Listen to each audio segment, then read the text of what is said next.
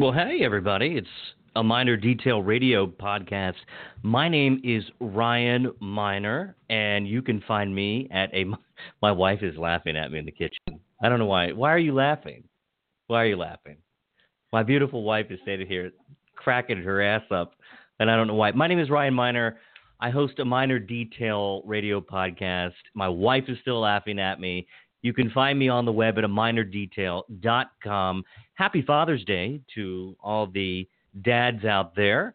And tonight I have a special person who's coming on. He's running for Montgomery County Executive. He's my friend, and his name is George Leventhal. He's a Montgomery County Councilman, and he's joining me now. George, welcome to the show. Hello, Ryan. How's it going? Happy Father's Day. Hey. You too, George. I know you have two of your own, and one is graduated, and I think I saw on Facebook today one of your sons voted, for the first time today? That's correct. Yeah, that was my Father's Day gift. My 19-year-old son voted for me for county executive. I think he did. I'm pretty sure. I'm reasonably certain. Unless he was inspired by another candidate at the last minute. No, I'm sure he voted for you. Well, George, it's a pleasure to have you. Thanks for doing this. I know you're a busy man. 9 days to go? Is that about right? Yeah, it's a long slog, man. I've been at this for a year and a half. Yes, you have. I remember when you first decided to run for this office, and I'm like, man, that's just such a huge endeavor to take on, to run for a county that has over 1 million people, bigger than some U.S. states. And you've been doing this, and you've been in elected politics for a while. But first off, thanks for doing this on Father's Day. And I'm glad to have you. I think you're a tremendous person, a stand-up guy, and someone who's served this community for all the right reasons. And I remember when I first moved to Montgomery County and I was doing this show, I had heard George Leventhal's name. Everyone said, you got to get George to come on and talk about these issues. And you and I had these great conversations about some policy issues. And every time I contacted you, you said, sure, I would love to come on. And so I just want to say thank you for doing that, because I've been doing this for 3 years now, and you have been one of my most frequent guests. Well, I enjoy your style, Ryan. You're very fair, and you've just got a nice way about you. And people like you. You're just easy to talk to, and you just have a cheerful demeanor. Well, I appreciate that. So let's talk about you tonight. George, you've been, I'm reading your website, which is georgeleventhal.com. And if you go to your website, there's a tab at the very top that says Meet George. You've dedicated your life and career to public service and to progressive ideals. But let's start at the very beginning. Where did you grow up? Well, mostly I grew up in Montgomery County. My parents met. My parents were both physicians. Mom's no longer with us. Dad, I just had dinner with. We just went out for Father's Day dinner. He's living in Rockville now. But they met at Mass General Hospital in Boston. They were both residents there, and then things happened pretty quickly with them. They got married in February of 1962, and I was born in November of 1962. And then in 1964, they both got jobs at NIH. So I moved to Montgomery County when I was a year and a half old. I don't remember living in Boston. And then we lived in Montgomery County all through the 1960s and most of the 1970s. Then my mom got a job at Johns Hopkins in Baltimore. She founded the Pediatric Oncology Center. She was the first director. And so we moved out to Howard County just when I was starting high school. So when I tell people I grew up in Montgomery County, the first question they always ask is, well, where'd you go to high school? And I went to high school at Oakland Mills High School in Howard County. But I lived there for 4 years in high school and then went away to college at the University of California, Berkeley. And after graduating college, I came back here, and I've lived in Tacoma Park now for more than 32 years. I moved into Tacoma Park in 1985. When I didn't even know what, to be honest with you, and this is going to sound really bad, but we're honest on this show. I didn't even know where Tacoma Park was when I first moved to Montgomery County, and sure. I was like, I didn't know where a lot of places. You grew up in Hagerstown, right? I grew up in Hagerstown. I lived there until and I went to high school there, and then went to Pittsburgh for a bit, and then came back, and then lived in D.C., kind of lived all over the place, and then ultimately I met my wonderful wife, and we set up shop, and she was here in Montgomery County, and she said, well, I'm not moving to Hagerstown, so you can forget that. And I said, okay, done deal. Came down here, and ever since have been living here in North Potomac. We love it. We're blessed. We have great schools. Our two kids are entering a new phase in their education pathway in Montgomery County Public Schools. One is going into 6th grade. Another is going into Wooten High School in the fall.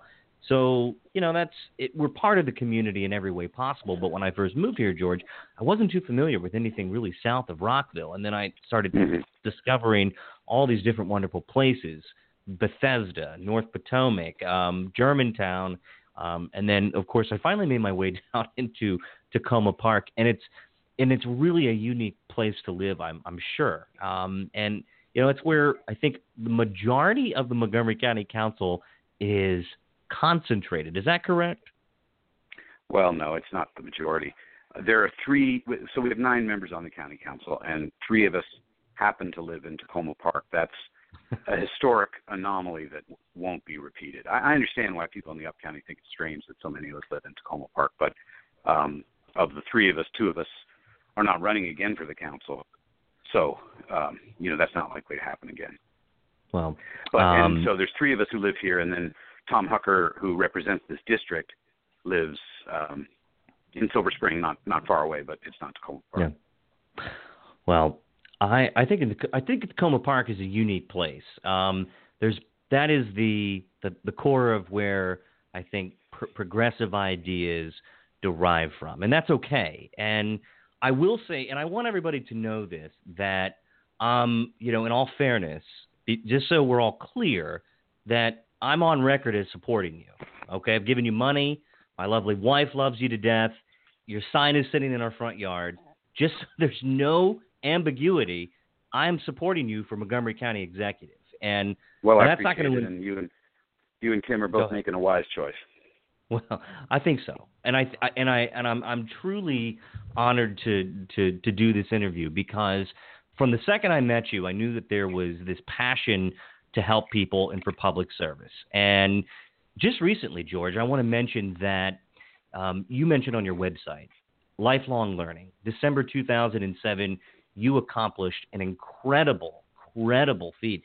You earned your PhD from the University of Maryland Public School, or the School of Public Policy, and your dissertation was on the stubborn persistence of homelessness, an issue that you know very well here in Montgomery County. What was that like, going through your PhD program? Sure. So it was December of 2017, just last fall. I defended my dissertation, and I got a PhD. I'm 55 years old, so I think there were times, honestly, where it was so hard, especially statistics doesn't come easy to me, and there were a couple of times where I said, well, why do I need this? I'm just going to give up. But what made me stick with it was thinking about my sons, that they really needed to know that their dad stuck with something through the end of it. And, had I quit, I think that would have sent my children the wrong message. And it worked out great. I mean, what I was able to do, you have to take 8 courses and then 5 comprehensive exams.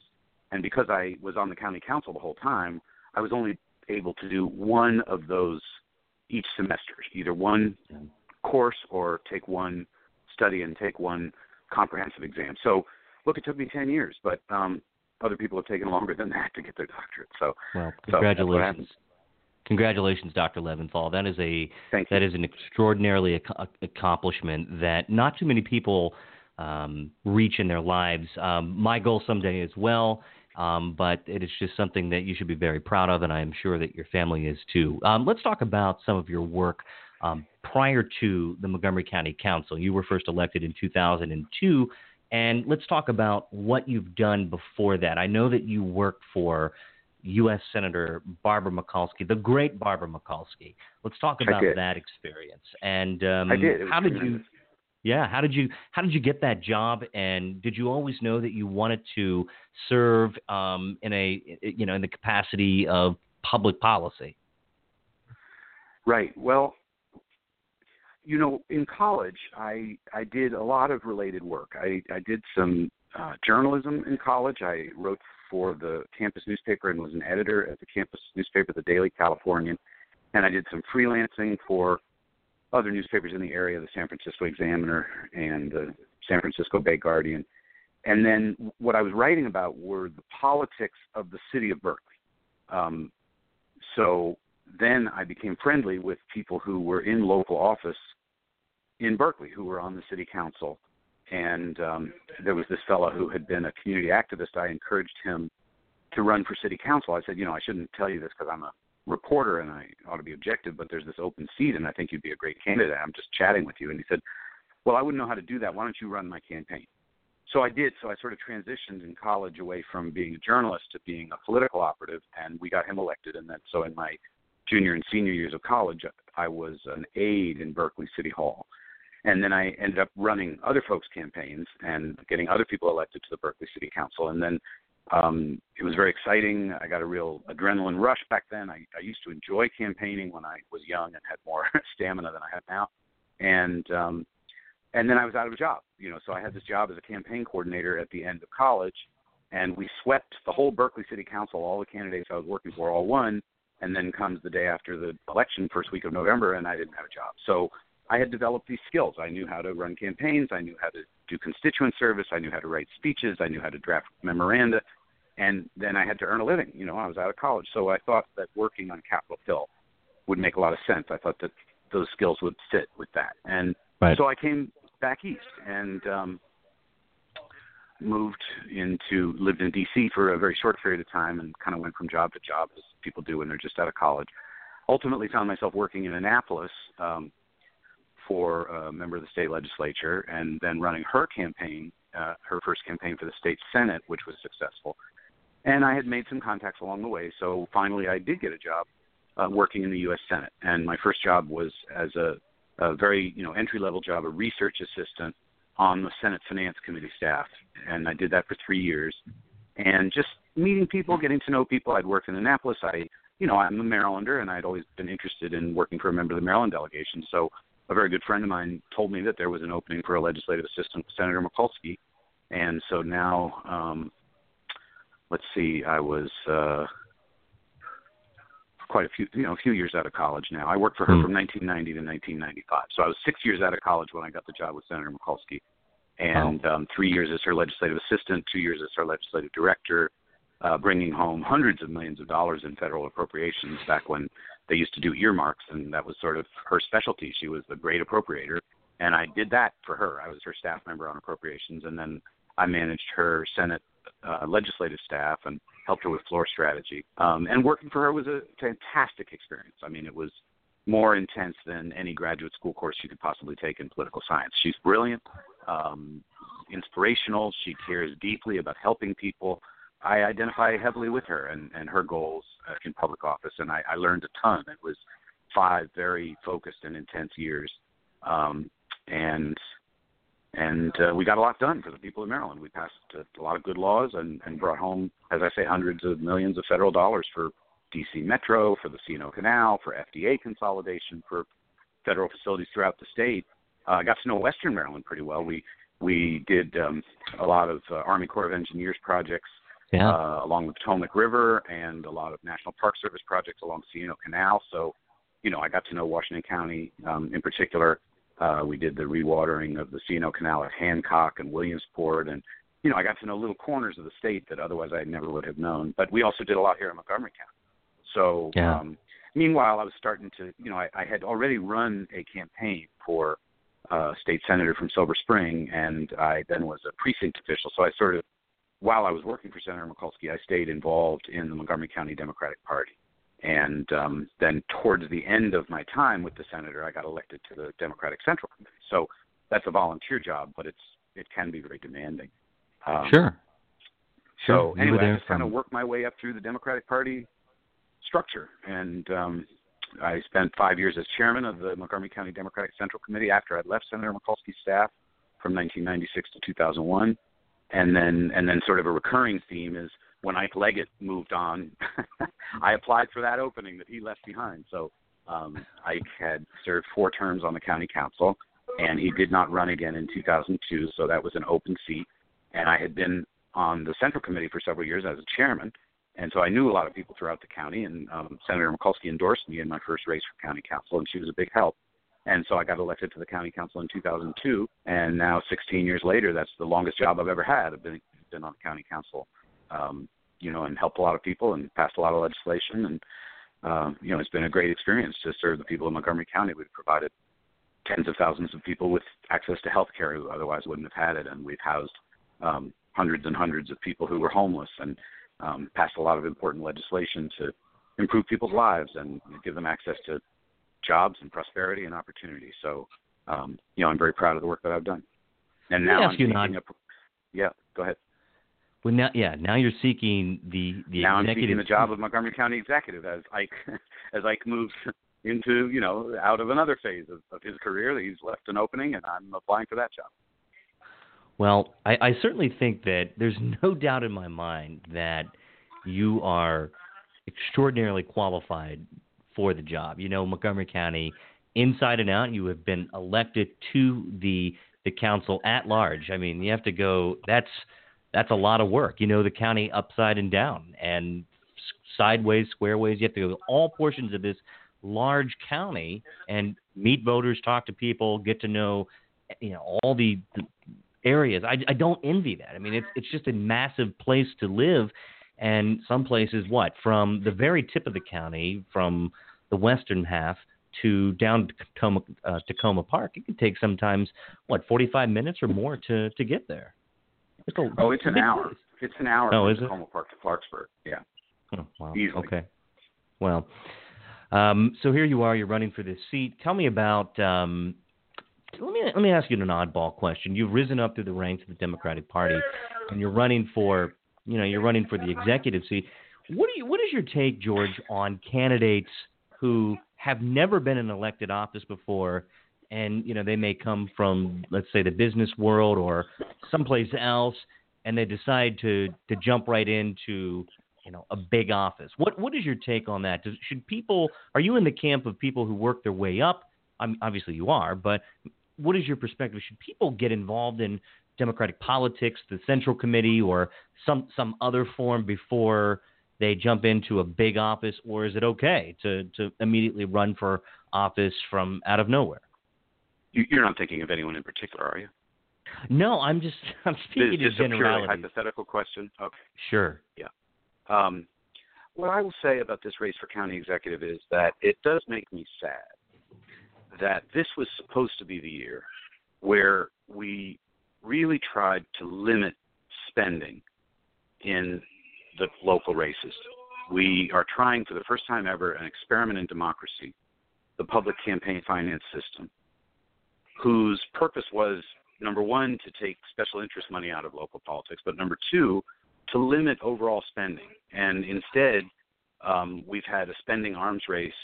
There's already been more spending in this race for county executive by far than ever in the history of Montgomery County, overwhelmingly by one person. And that makes me sad because it wasn't supposed to be this way. And I don't know what it means for the future. I do believe that ordinary grassroots citizens ought to be able to participate and be heard. And I don't think you ought to have to be a millionaire to serve in public office, or a multi-millionaire. And yet it does disturb me that we seem to now be headed towards a trend of multi-millionaires potentially dominating county politics for a long time to come. And I don't think that's in the public interest generally. There's nothing wrong with being wealthy. But if the candidate who has spent by far the most money had decided to use the public campaign finance system and had shown the kind of broad community support, hundreds and hundreds. I've had nearly 1,300 people invest in my campaign, and every part of the county, every neighborhood in this county, from Clarksburg to Germantown to Almy to Wheaton to Silver Spring to Bethesda to Chevy Chase. So if the wealthy candidate had shown that kind of community support, I don't think there would be the same kind of concern if he was participating in the public campaign finance system as most of us have. But when there's really only one donor, it does make you wonder what sort of community support does he have? And I guess we'll find out on Election Day. Well, but if you just pummel the voters again and again and again and again with advertising that you pay for yourself, it does raise a concern about, whether that's really broad-based grassroots support or instead whether it's kind of a vanity effort by one guy, one very, very wealthy guy. And he's not the only very, very wealthy guy who, is seeking to kind of dominate, Montgomery County politics. And we'll see. We'll see how the voters respond. The election's coming up really soon. I don't know how any of this is going to turn out, and you would be crazy to say everybody's trying to place bets on this extraordinarily large at-large field, which has 33 candidates. It's unbelievable. But let's talk about why there are 33. That's not the field I'm in, of course. Let's be clear. Right. The field you're talking about is for council at large, which is the seat that I'm leaving. Right. So I'm in a field of 6 Democrats. But let's talk about which is also larger than we've ever had in the county before. Let's talk about the derivative of that and the reason why so many candidates are coming out. One reason is term limits, and the second reason, I believe, is public financing. You are using public financing in your campaign, and you have, like you said, you have over 1,000 donors, which means that you have to go out into the community, and the most anyone can donate to you, one person, is $150, and that $150, of course, turns into what? If somebody donates $750. There's a $600 match, so it's total. The total that the campaign receives for county executive is $750.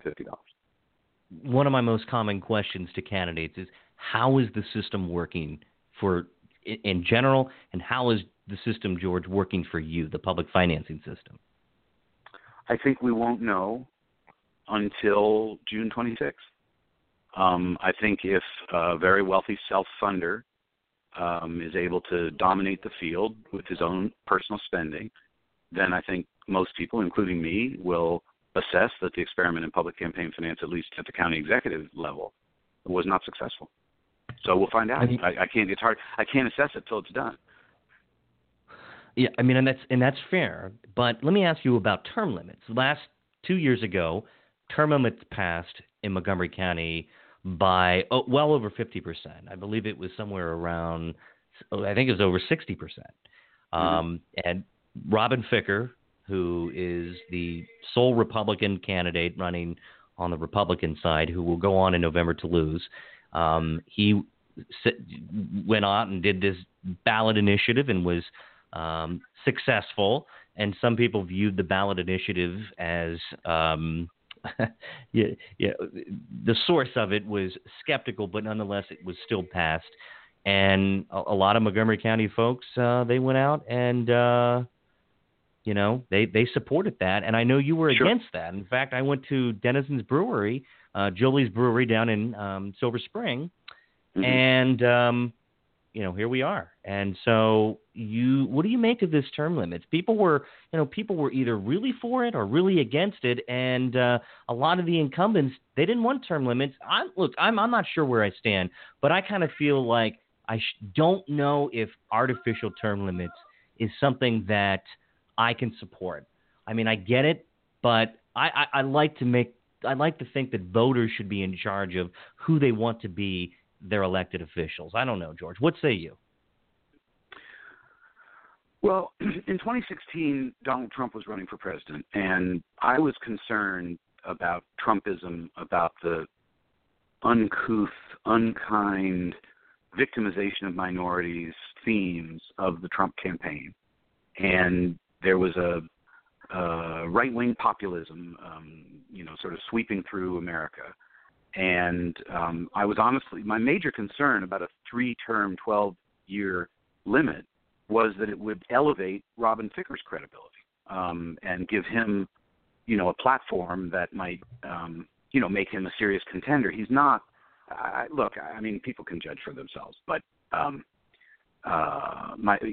thought that if term limits was to pass, it would elevate Robin Ficker's profile at a time when nobody believed that Trump would steamroll his way through to the Republican nomination, which he got, and then no one believed, not no one, but, overwhelmingly the pollsters and the observers didn't think that he could ever win the Electoral College, and he did.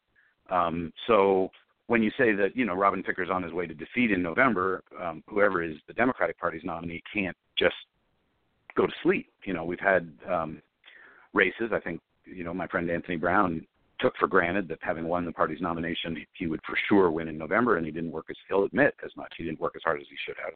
Democrats can't take anything for granted these days. As far as the basic structure of term limits, 3 terms, 12 years, it's a long time. I mean, it was hard to get really exercised against it.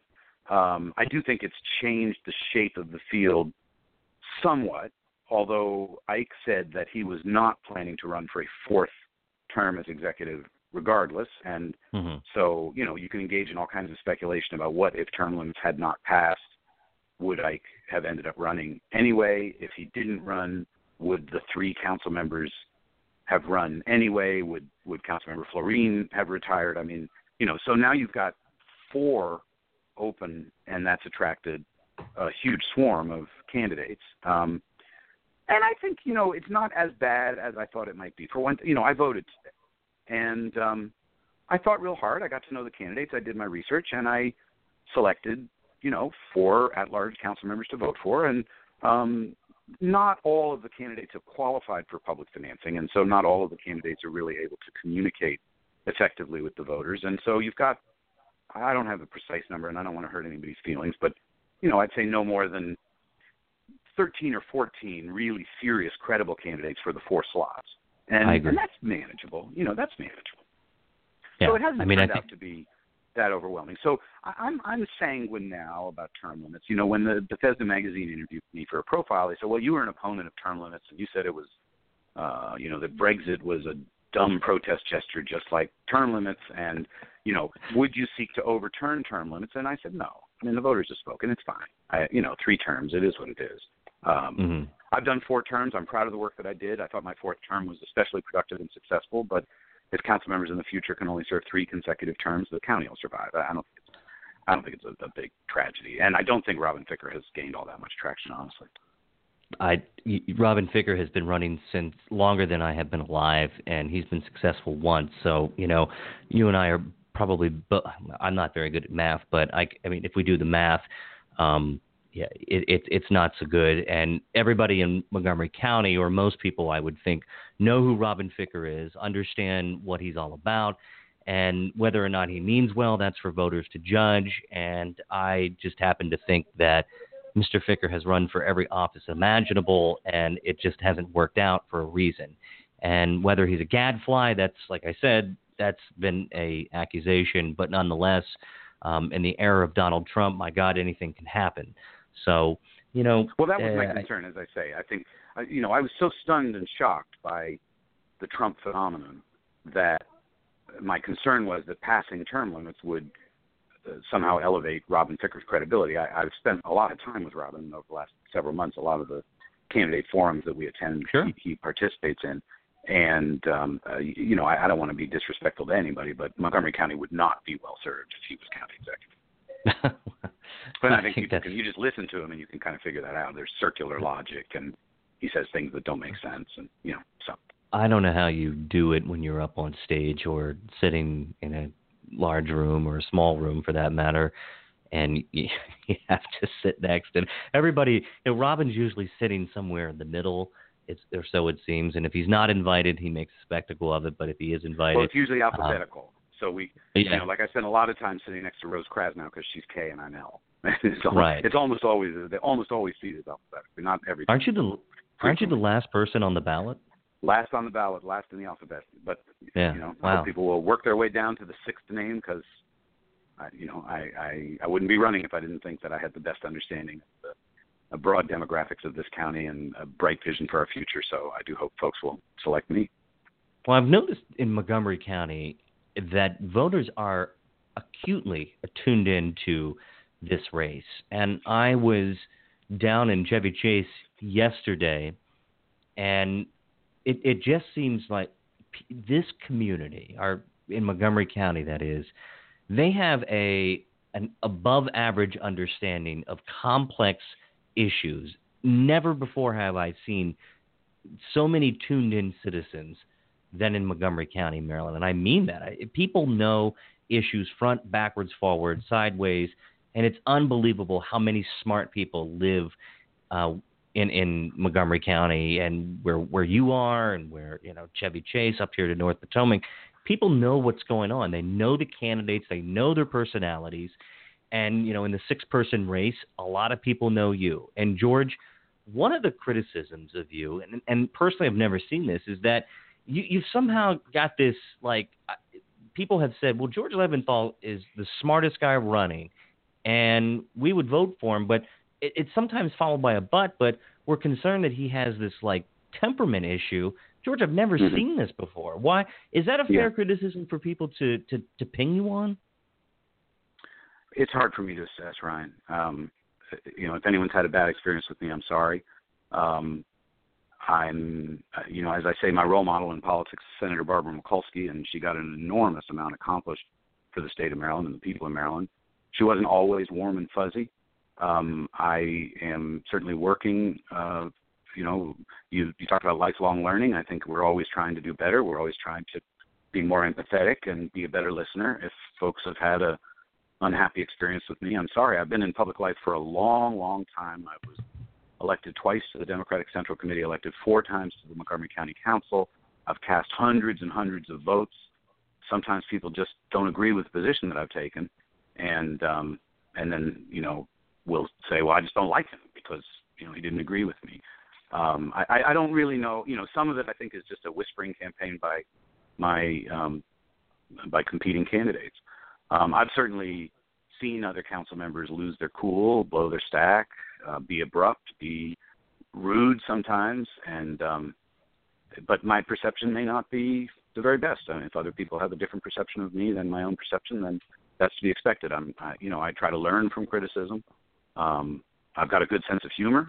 I have a lot of friends. I have a family who loves me, and if some folks find that my personality is not to their liking, I'm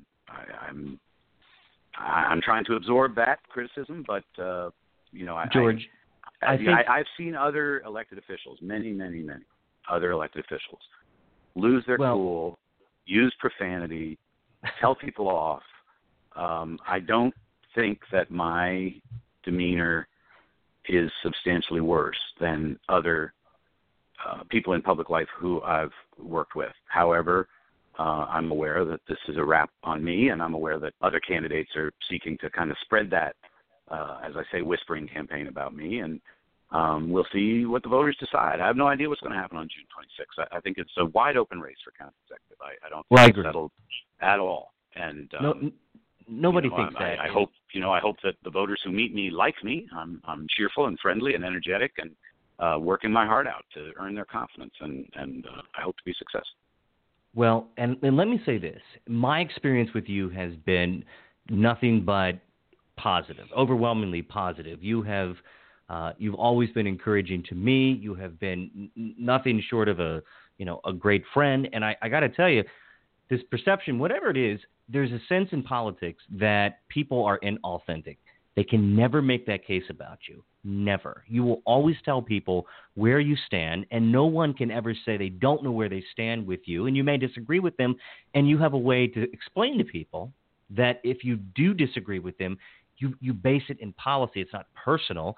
And if you're passionate, then you're passionate. I think it's desperately needed in politics that people find someone's authenticity, like yourself, passionate, and people find that refreshing. I do.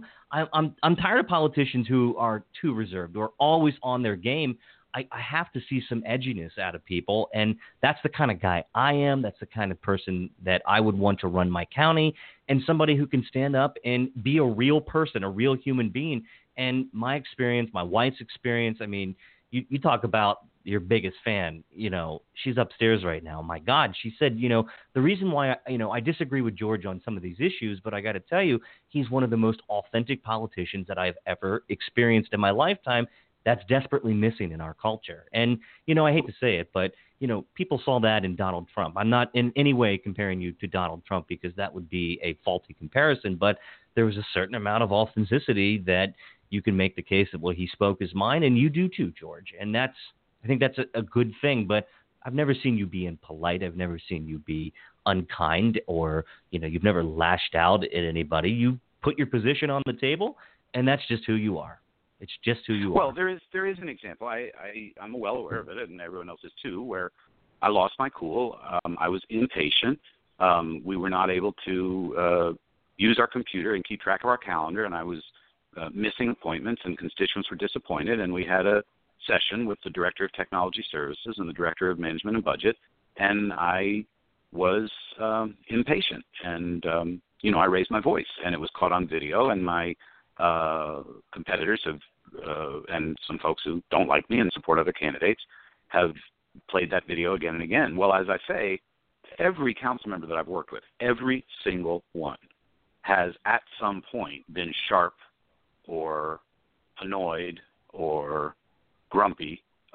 There just isn't a video of it that keeps getting replayed and replayed and replayed. So I regret that day. If I could live that day over again, I certainly would have modulated my tone. And, I'm pretty successful in my career, and I'm pretty successful at speaking with courtesy and with a modulated tone. And that was not my best day. So if you have one of your days that wasn't your best captured on video and people run it again and again and again and again, I don't wish that experience on anyone. I'm sorry for that day.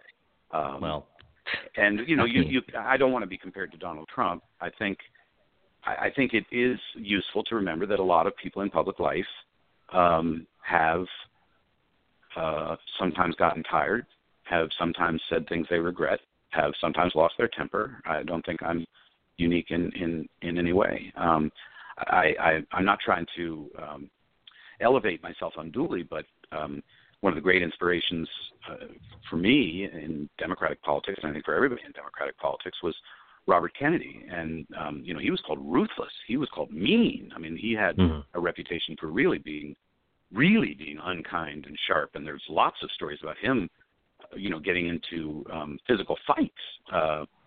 One in particular where he broke a beer bottle over somebody's head. So, I don't mean to, I'm not, it's inapt for me to say that I'm like him, but I certainly was inspired by him. And he late in his life rose above the reputation he had as a young politician to become a person of great depth and great compassion. So, anyway, have I ever lost, I was quoted in the Washington Post, if the question is, have I ever lost my temper? Sure, I have. I don't know anyone who hasn't. But I like working with people. Did many times. I've been elected twice by my colleagues to preside over the council as its president. And I know that I can be effective as county executive. I know that I can work with a wide range of people, rich and poor, young and old, from every demographic group in this county and in other counties. I know that I can build coalitions in Annapolis with leaders of other counties. I know I can work well with our delegation in Annapolis, with our school board, with the other council members. I'm very, very confident that I can do this job in a way that, I can bring people together and marshal the political forces to achieve real change and real benefits for Montgomery County. I agree. I think that you're a consensus builder. You have always been willing to work with people, even with whom you vehemently have disagreed with, and that has shown over the years. And I've watched many of the council meetings, and I have seen that personally. George, the makeup of this race, it's interesting. Some of your colleagues are running, Mark Elrich, Roger Berliner, and then Bill Frick, who's the state delegate, and David Blair, who is a businessman, first-time candidate, and then Rose Krasnow, a former mayor of Rockville.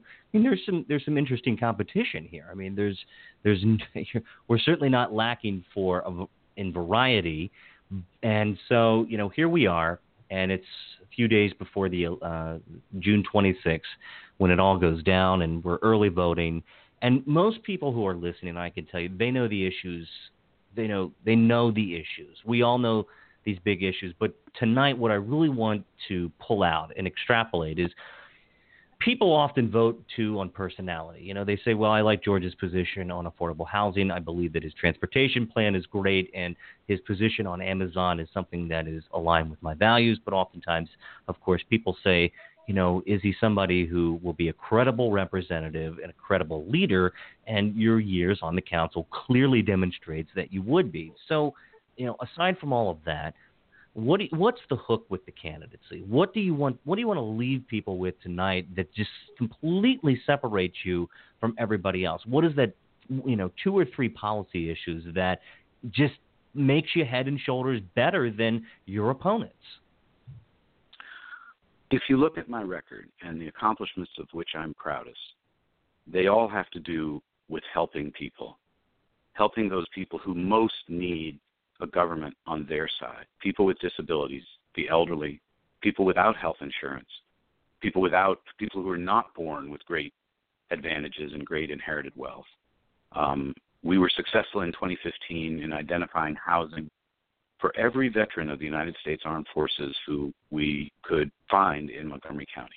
And we're and that was, I don't want to say entirely because everything is a group effort. I mean, we pulled together a multi-agency effort. For the first time, we had a body that included the Housing Opportunities Commission, our Public Housing Authority, the Department of Housing, the Department of Health and Human Services, the school system, the municipalities, the religious community, the business community, and I was deeply involved in pulling that together, based in to some extent in the academic research I was doing and the structures that other jurisdictions had pulled together. And then I, through the campaign called the 100,000 Homes Campaign, that leadership structure, which was successful in housing every homeless veteran in Montgomery County, we institutionalized it, and I enacted the legislation creating the Interagency Commission on Homelessness, which is now spearheading the effort to house every chronically homeless individual. We've housed more than 350 chronically homeless individuals in Montgomery County over the course of the last year. These are people who had been without any place to live for more than a year, who had a disability,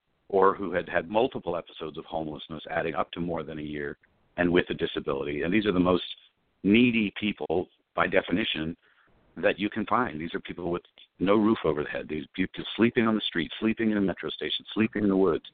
I talk a lot about homelessness, in part because it is the most vivid example of people who really need a government on their side, but also because we've achieved great success in implementing innovative service delivery methods and achieving big goals. I mean, ending veterans' homelessness was a big goal. We're one of about 54 communities around the United States that's achieved that. And if we achieve the next big goal of housing every chronically homeless individual, we'll only be the 3rd county in the entire United States to achieve that, and the first large metropolitan county. So within existing law, within our charter, using the agencies as they are, we can still achieve big things and fulfill big promises. And so it's not only about homelessness, but homelessness is the example of an effort that I was deeply involved in, appropriating the money, making sure that above and beyond the federal housing vouchers that we provided, just enough county housing vouchers to achieve our big goal. Working in a multi-agency,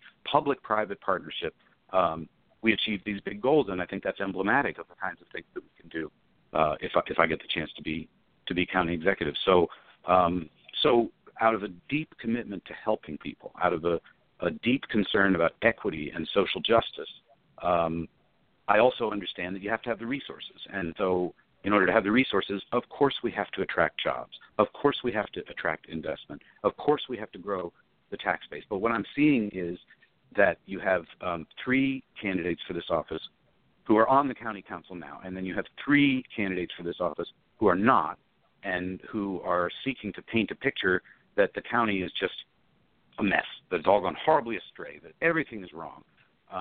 And, you know, is that joke, incorrect? Is that a wrong perception for voters to look at?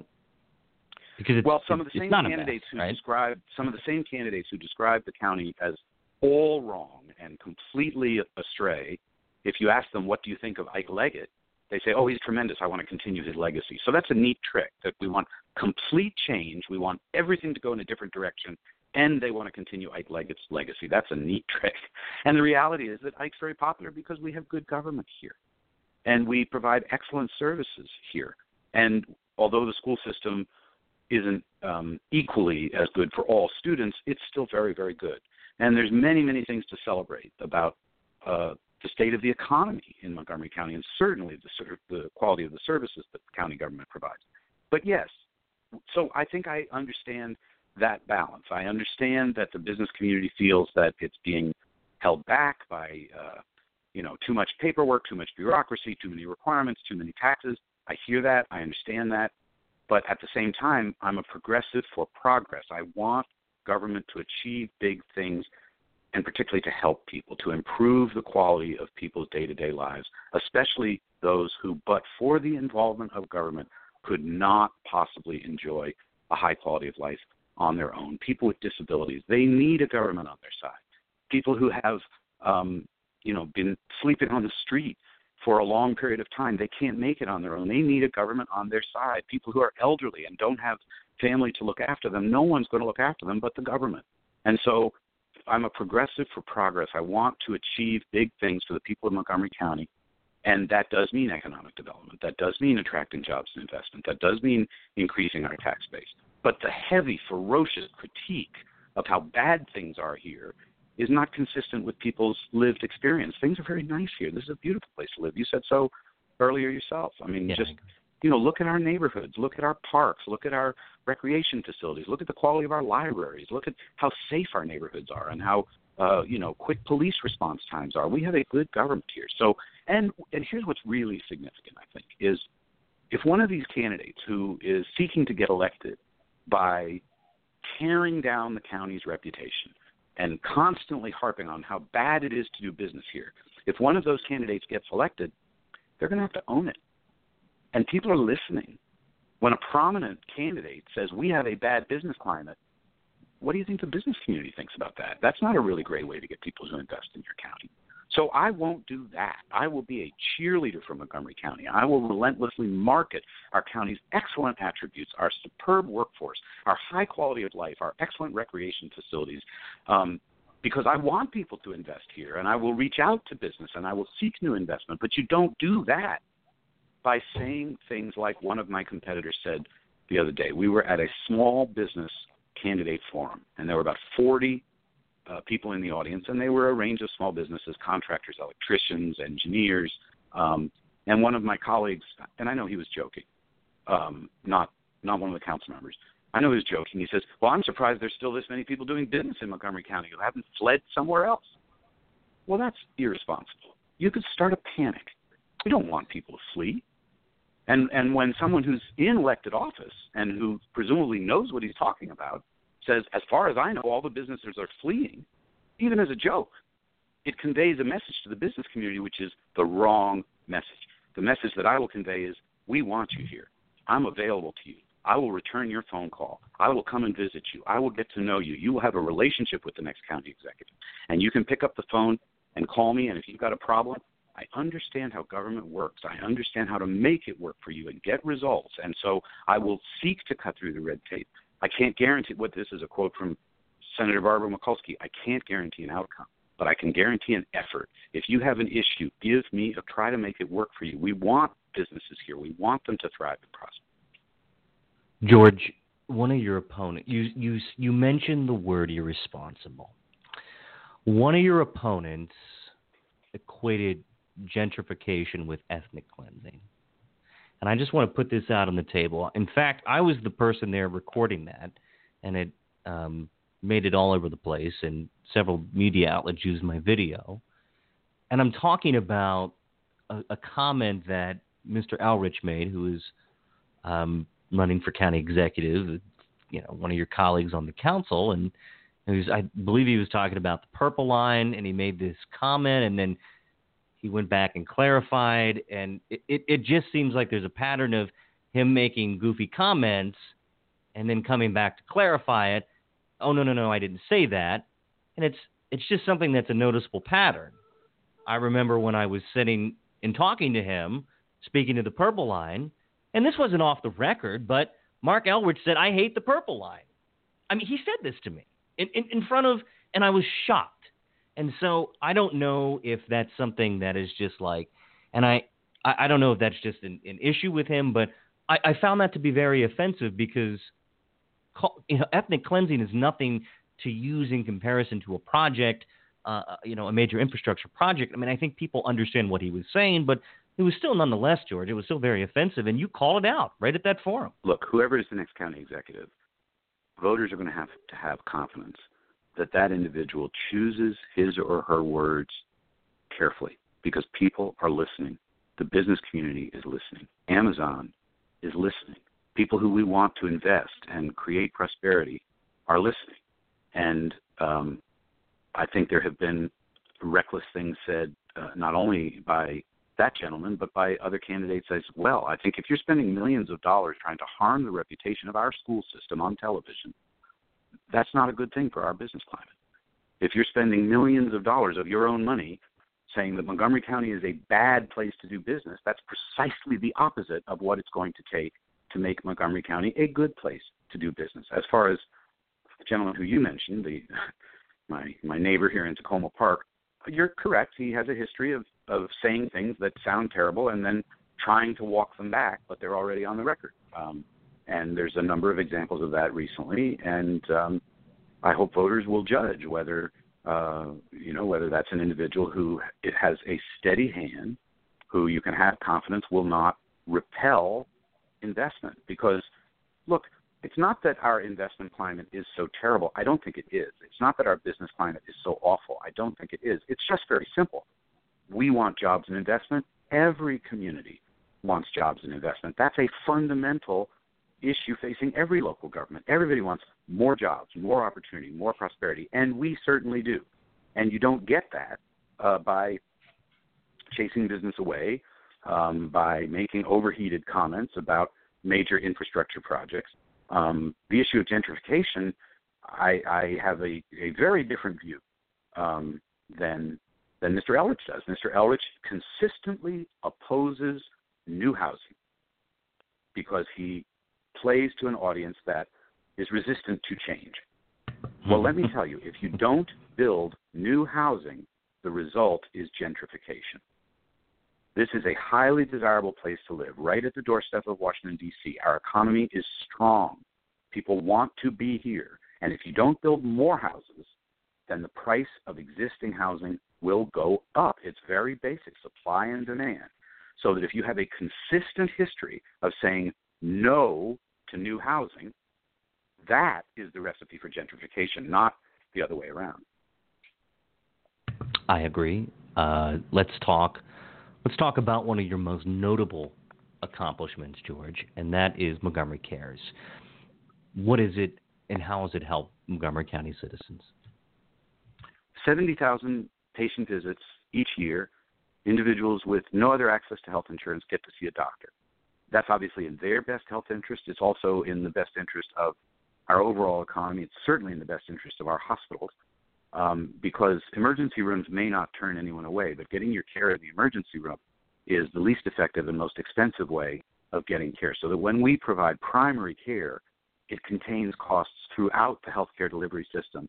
And that affects all of us because ultimately those of us who have private pay are paying higher premiums to make up for the bad debts that hospitals accumulate when people get their care in the emergency room and can't pay. So it's not only the morally correct thing to do, but it's the economically smart thing to do to provide access to basic primary care. We're out in the forefront of counties in the United States in doing that. It costs about $14 million a year. I think that's a wise expenditure. We would all pay more in higher health insurance premiums if the folks who got their primary care before conditions turned into emergency or catastrophic conditions, if they ended up getting treated in the emergency room. So it's a fundamentally smart thing to do. I'm very proud of it. It's my proudest accomplishment. And the great thing about it, too, is that the care is administered in the language of the patient in dozens of different languages. So language proficiency is a big theme of my campaign for county executive. That's what's going to make us economically competitive. We should not only be seeking jobs and investment here in the region and elsewhere in the United States, we should be globally competitive. We should be seeking investment from countries around the world and marketing ourselves as the international gateway to the nation's capital, the county that speaks your language. We should be advertising the fact that we have highly skilled, highly capable professionals in every field who speak every language. Now, if we're going to advertise ourselves that way, as I will as county executive, it has to be true. So we have to work with our school system to make sure that it is providing superb language education to every student who wants it. If a student wants a language immersion experience, I don't understand how we can tell that student no. We should be designing these programs around the demand for them, not establishing arbitrary limits that when a family wants the most rigorous curriculum for its child, we're turning them down, and that happens far too many times. So I don't get as county executive to tell the school system what to do. They don't have to do what I want them to do. And so it takes a collaborative approach. It will take positive pressure, praising the school system at all times because there's so much to praise, but we can do a better job. And we can provide more specialty curriculum. We can provide more opportunities for students to pursue their passion within the public school system. And if we do that, if we provide not only more language academies in a wide range of economically significant languages of opportunity, Chinese first and foremost, but also Arabic and Hebrew and, Portuguese and Russian and languages that will enable us to access the growing economies of the world and be involved in export-import, be involved in technology transfer, be involved in scientific exchange with people around the world. But also not just language, but also math and science, also coding, also robotics, also ballet, arts and humanities, culinary academies. There's so many things that, and the District of Columbia is doing a better job of this, providing more access to programs that really speak to a student's passion and not limiting them according to some arbitrary rationing scheme. George, of course, the executive position is one where you have to, as the person who sits at the top of the Montgomery County government, they want to know, are you a good manager? I mean, how do you answer that question? And to me, I want to know that you're going to be able to handle these massive, complex departments, that you're going to be able to, of course, add your own personal touch on this complex budget process. And I have looked at the budget, and it is very complex. It's $5.2 billion? 5.6. Or $5.6 billion. Mm-hmm. And I've tried to read the budget, and I mean, I think I have an above-average understanding of how big budgets work, but nonetheless, this is just huge. And I think, as you move in the transition, if, George Leventhal is elected county executive, Ike Leggett leaves, we want to know that we're going to have a sense of stability moving forward. I mean, I think that is a major concern for all residents, no matter who is the next county executive. Is the transition going to be smooth? And in part, what's the vision? What is the grandiose vision in the next 4 years, George, that is going to separate us from other counties around the state of Maryland? So can you speak to that, to your managerial capabilities? Sure. Let's talk about that. Sure. Well, my vision is government that works for you, gets results, and a culture of customer service. And that's what my county council office has tried to provide. And I have a very good reputation. People know that I'm the council member who answers your phone call. I'm the council member who responds to your email. And I want to extend that culture of customer service throughout county government.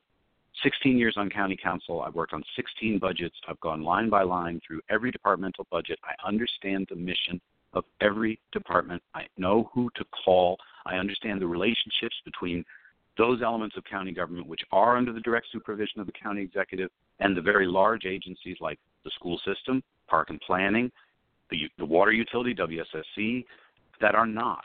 And I understand how the players work in those institutions and, again, who to call.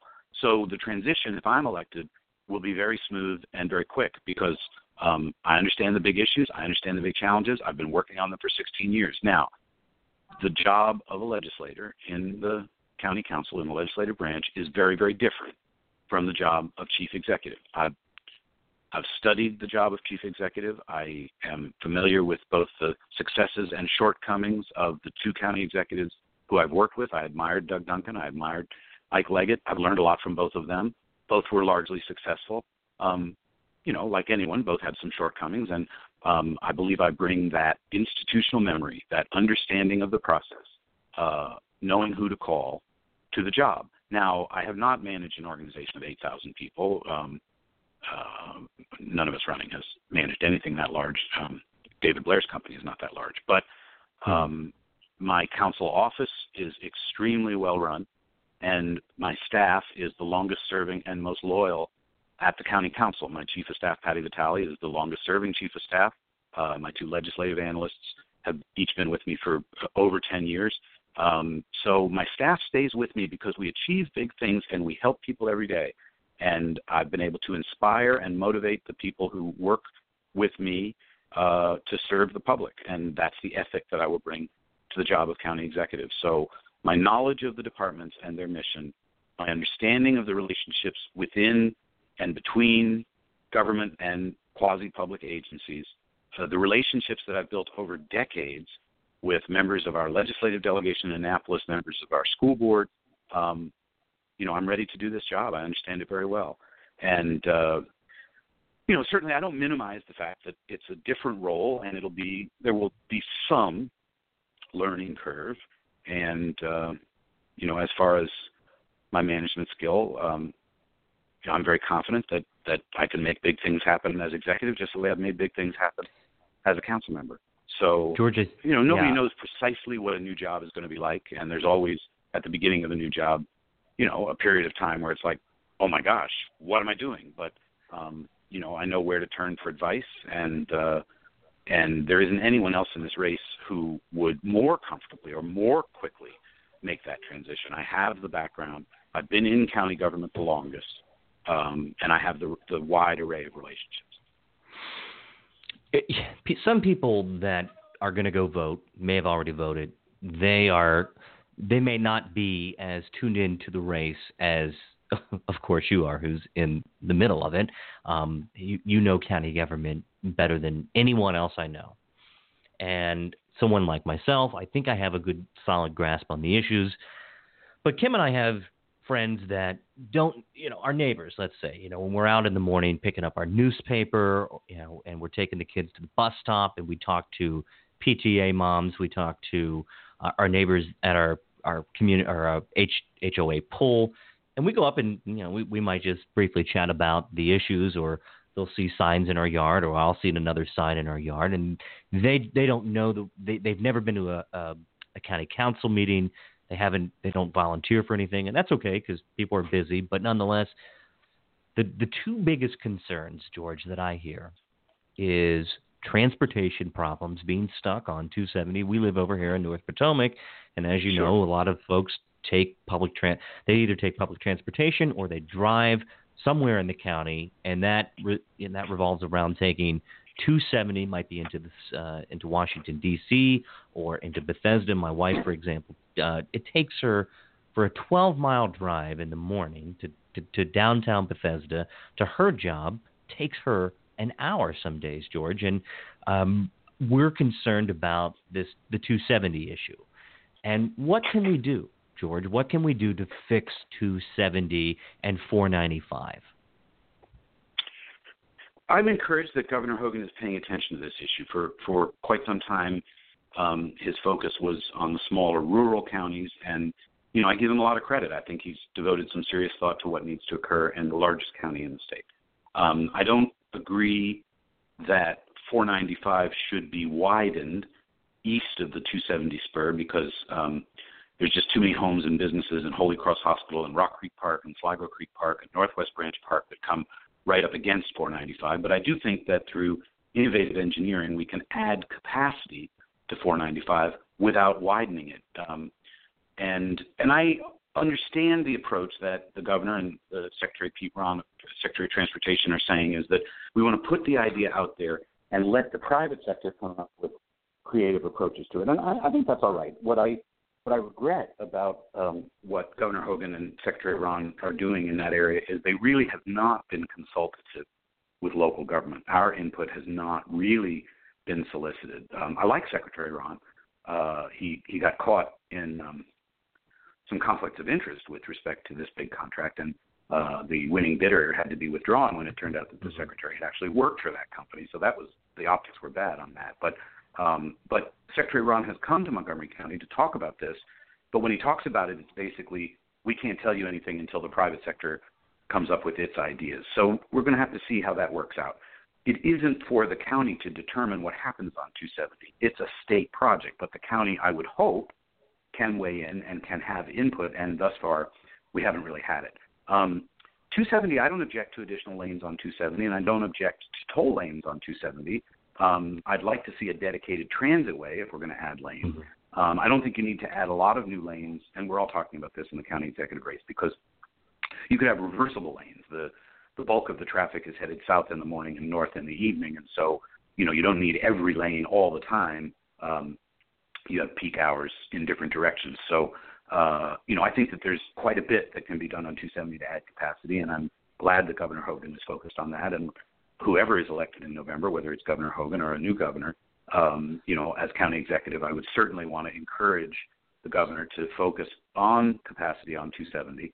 I do think we need more public transportation alternatives to the automobile.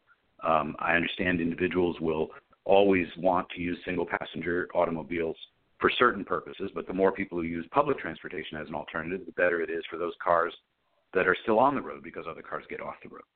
The American Legion Bridge needs to be widened, and I support that. So as far as 270 and the American Legion Bridge, I think that there's much that can and will be done. I'm optimistic, given Governor Hogan's interest in the issue over the next several years. There's a lot more that we're talking about.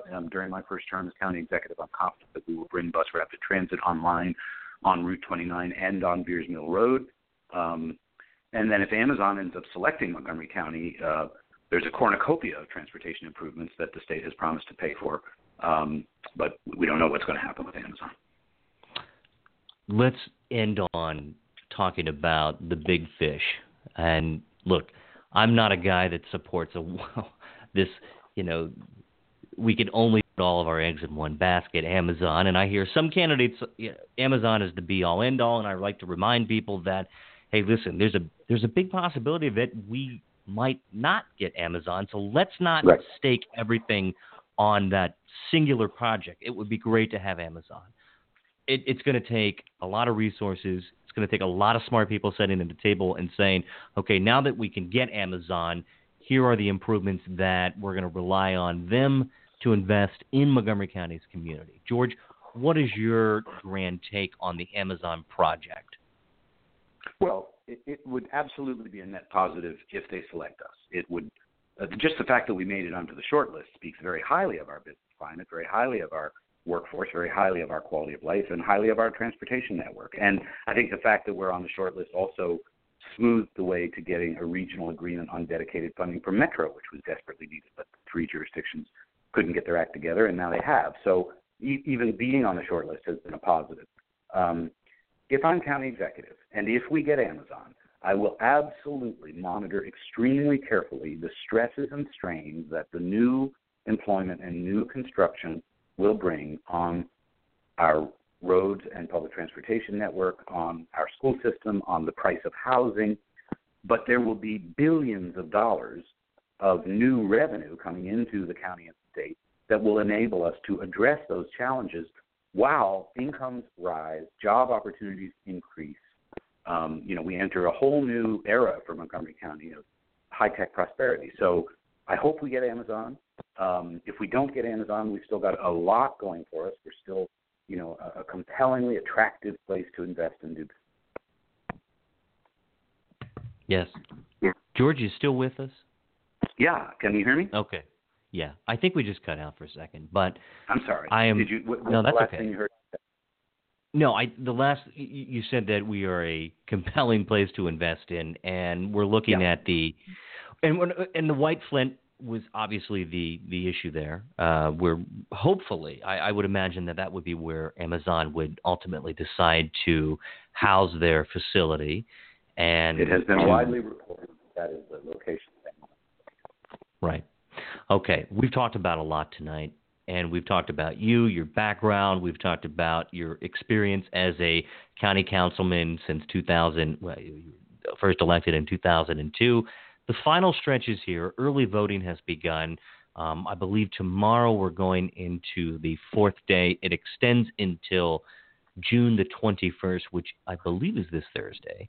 And then, of course, the big day is the 26th, where this will all be decided. And George, let me ask you this question.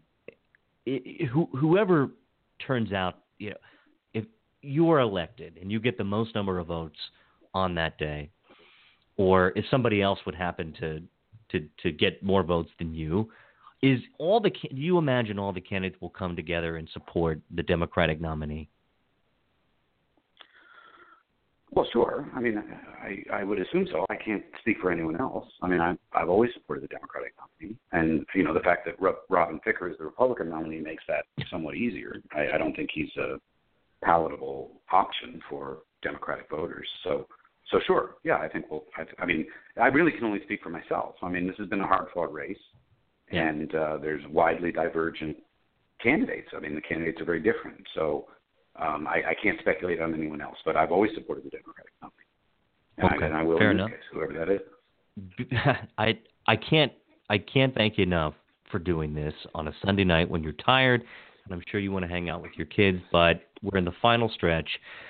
So it means a lot to me. You've done this interview, and we've talked about a lot of important issues, and I think that whatever happens in the next 4 years, I know that we're in good hands, and I believe that we have an incredible opportunity to bring new businesses in our community, grow our tax base, improve our schools, and we have a lot of smart people who live here in Montgomery County and are dedicated. There's many activists that people who may listen to this show or may not, they don't see behind the scenes what goes into this. And I have to tell you, the hardest working person on any campaign I have ever seen is one of your campaign aides, Karen Murphy. And I got to give her a big shout out because she is an incredible force, someone who is a diehard supporter and would go to the ends of the earth for you.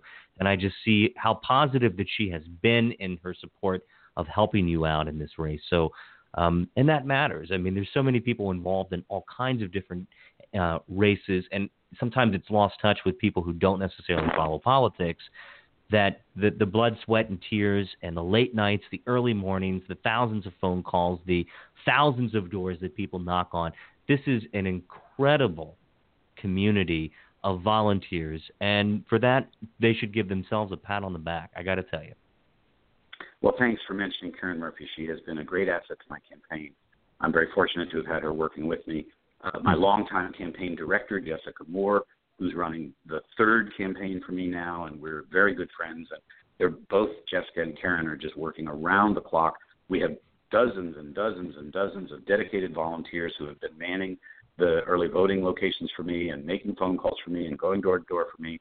And I'm just so enormously grateful. And, you know, when my stamina, you know, sometimes flags at the end of a long day, I just think that I've got to keep going because there's just so many people who believe in me. And it's been a really powerful experience to have so many people and such a wide range of people who speak every language and who, you know, worship in every different faith, who are putting in just hundreds of hours of time to make me the next Montgomery County executive. It's an extraordinary experience to be a candidate and to have people dedicating so much to my success because they believe that translates to the success of our great county. So I just want to thank everyone who's been helpful to me, who's contributed to the campaign, the hundreds and hundreds of people who've contributed, and the volunteers who've put in the time and made the phone calls and done the work. It's so much bigger just than my aspirations. You know, they are enthusiastic about what we're offering. They're enthusiastic about a government that works and gets results and that puts its focus first on those who most need a government on their side, a government that looks out for people in need, the elderly and the disabled and the homeless and the sick. And so we can do that in Montgomery County while still having a thriving economy and prosperity and providing job opportunities for the next generation. This is a great place to live, but it can be even greater. I understand it very, very well. I love this county. I've lived here. I'm 55 years old. I've lived here for 45 years, and I think it's just getting better and better, and I think our future is bright. And I hope to have the chance to continue to participate in the future of this county. Well, I appreciate that, and I want to mention one more thing. And as an objective observer of all these different races, I will say that there is no one who has worked harder to build inroads in many of our minority communities, including the Muslim community, including the Chinese American community, including of course, the Jewish community, and just so many different places that you have gone that is unconventional for candidates to go to. I have seen it, and you know, the African American community is, and all these different minority communities that you have worked with and have made inroads and have had real conversations and have heard their issues. I've seen you do this, and it is refreshing because, look, a middle-class white guy like myself doesn't always understand different communities. And I've had to have many tough conversations with people who say, this is really what's happening inside of our communities. Just sit down and listen and talk to us. And I've made a point to do that. And I've tried to use this show to highlight some of those important issues. And I have to give you major kudos, George, for going out and really focusing on the various important issues and what they are saying inside of their community. You've sat down at the table and you've talked to them. And I give you a lot of credit. Well, thanks for mentioning that. I mean, I will tell you that most of the people who write about this campaign, whether it's for, professional media or for the blogs, mostly interact with upper middle class and wealthy white people. Now, there's absolutely nothing wrong with upper middle class and wealthy white people. I'm one myself. However, it's a much broader political universe than the small handful of conventional wisdom types who the journalists and bloggers are talking to. They're not getting out into the communities, and there are a lot of people who are going to vote who are already voting during early voting and on June 26th, who just don't happen to be fortunate white people. Now, we're all fortunate to live here, but Montgomery County's got a very broad demographic, so I appreciate your commenting on that, and it's certainly true that it's a great joy to get to know people from many different backgrounds, to worship in the many different houses of faith around this county. I've been so elevated, and it's honestly made me a better person, the amount of time I've spent in the churches and mosques and synagogues, really sharing spiritual understanding with my constituents. It's been the best part of my job. It's made me a better person. I've enjoyed it. Of course, I hope it pays off politically. I've met a lot of people. I can't tell you how often, I'm campaigning at a metro or going door to door or at an event, and somebody comes up to me and says, "Oh, I know you. You came to my church," or, "I saw you in my synagogue." That matters. I mean, that's going to translate into votes. So, of course, I'm trying not to read too much of the blogs because it makes my blood pressure go up. But, I understand that, look, I understand that if you get the Washington Post endorsement, as David Blair has, or if you get the Teachers Union endorsement, as Mark Elrich has, you're perceived as a likely winner. The history in recent elections has been that neither the Washington Post nor the Teachers Union are really predictive of who wins elections in this county. They're important. I sought both of their endorsements. I would have been delighted to get them. I didn't get them. I've gotten other endorsements. But neither one has really been predictive in big races recently. We have smart voters. They decide for themselves. They assess the many different qualities of the candidates. And there are a whole lot more voters than just the wealthy white people who, tend to communicate with the reporters and the bloggers. So I think this race is wide open. I don't know who's going to win. I'm feeling good. I'm getting great feedback. During early voting, many, many, many people are telling me they're voting for me. I'm sure other candidates are hearing that too. So we'll just keep our fingers crossed and work our hearts out for the next 9 days and try to earn the voters' confidence. That's what I'm trying to do. I can't work any harder, I'll tell you that. Well, I agree with that, and I like George. The campaign that we've run. We've run a good, honest, upfront campaign with integrity and a sense of humor, and I think people appreciate that. I agree. I love the Avengers ad. It's the greatest political ad in the history of politics. I hate most ads. Really, I do. I think that they're boring. I think they're conventional. There has been no funnier and more clever ad ever produced I've ever seen, except for maybe one. It was way back when a guy was running for like the Alabama land commissioner, and it was incomparable to what you have done with the Avengers ad. It was funny, it was clever, it was positive, and it made me chuckle. And those are the best kind of political ads, not these boring ads. And I hate attack ads, to be honest with you. I think that I hate negative campaigning. Maybe it'll work, maybe it doesn't. I don't know. Your Avengers ad, George, I know you got a lot of play out of that. It was so fun. It was great. And so, yeah. Well, I'm glad you enjoyed it. And, whatever is the result of negative ads, once Mr. Blair got the Washington Post endorsement and Mr. Elrich, who, has gotten all of these labor union endorsements, their negatives are both going to rise. They're both going to be the target over the course of the next 9 days of, criticism and some attacks, and we've seen that. And I like where I'm at. I like where I'm positioned. I've run a very positive campaign, and as Mr. Blair's, as voters really focus on, do they want Mr. Blair, do they want Mr. Helrich, do they want some of the other candidates?